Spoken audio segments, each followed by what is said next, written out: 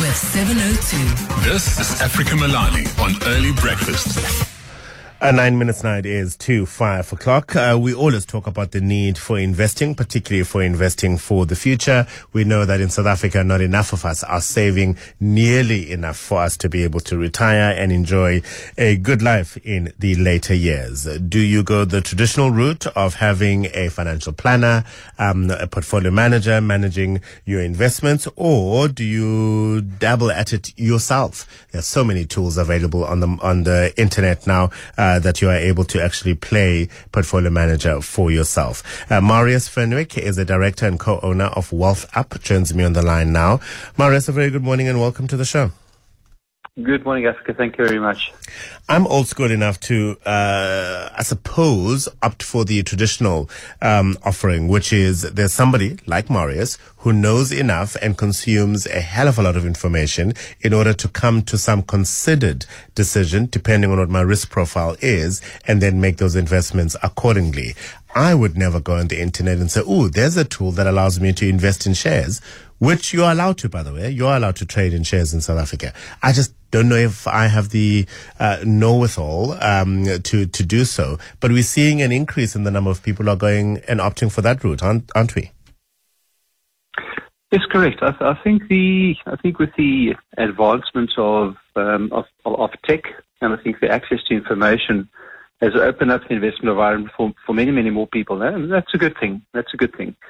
We find that with traditional investing, as you refer to, as advisors, as ourselves, we run businesses and we tend to focus on the larger clients with more money.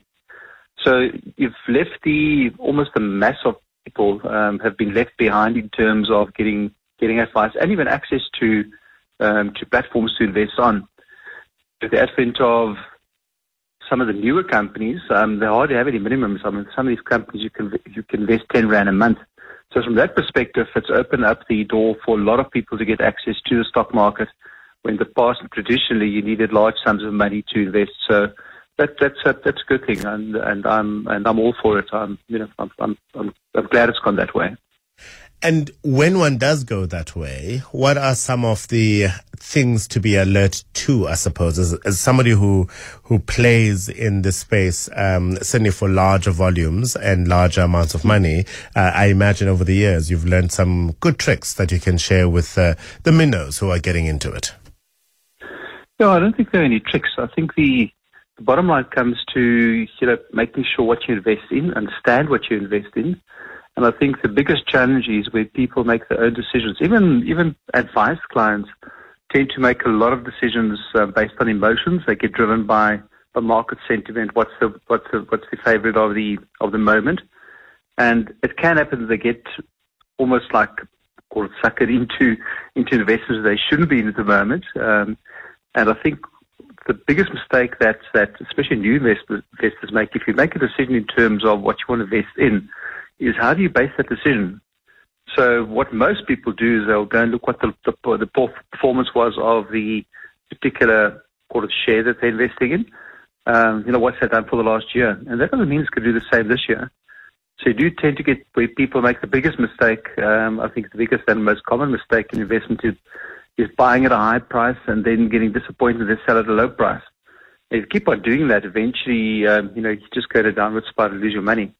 So the biggest thing and the biggest challenge is to choose the right investment that you want to get in. That can be a fund, or it can be shares. It can be anything. It can be exchange traded funds, anything on the stock market.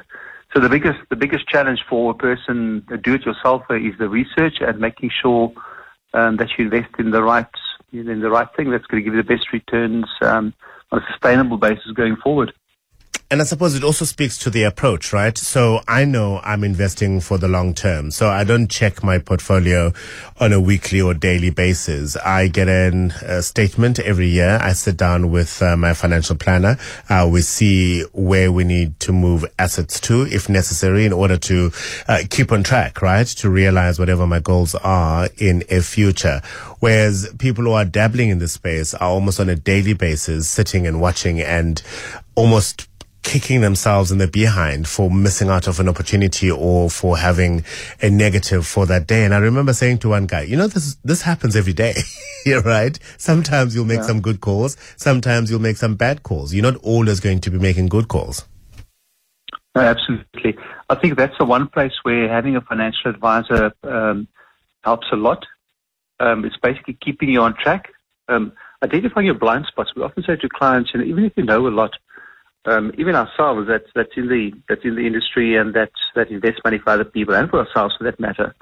We also get emotionally involved in terms of our own investments. I always tell clients, don't look at your investments every day. There's a big difference between investing long term, as you refer to, and speculating. If you're gonna watch your investments on a daily basis or weekly basis, even a monthly basis for that matter, it's a matter of trying to time the market, get in the right time, get out the right time. If you invest, forget about it. Close your eyes and let it lie there. It's like Warren Buffett and the people always said, if they ask them, if they buy a company, they buy a share, what's their intention? How long do they keep it? They say they want to keep it for life. If you buy the right share, it must be your intention.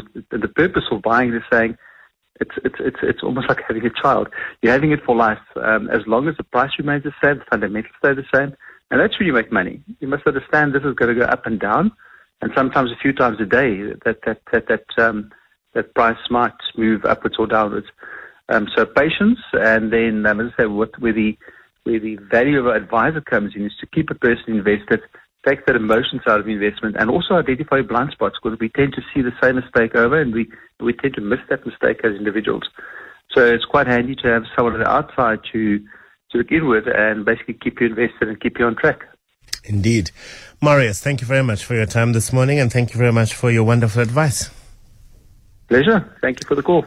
Marius Fernwick is a director and co-owner with Wealth Up, talking about how effectively access to the markets has opened up so much in the last while, with some companies not even having a minimum investment in order for you to participate in the wealth creation. And of course, we know that there are so many apps and platforms where people can do it for themselves as well. Do you dabble at all in the markets? We have a colleague of ours who shall remain nameless, who doesn't work on this team, works on another team, who does this on a daily basis.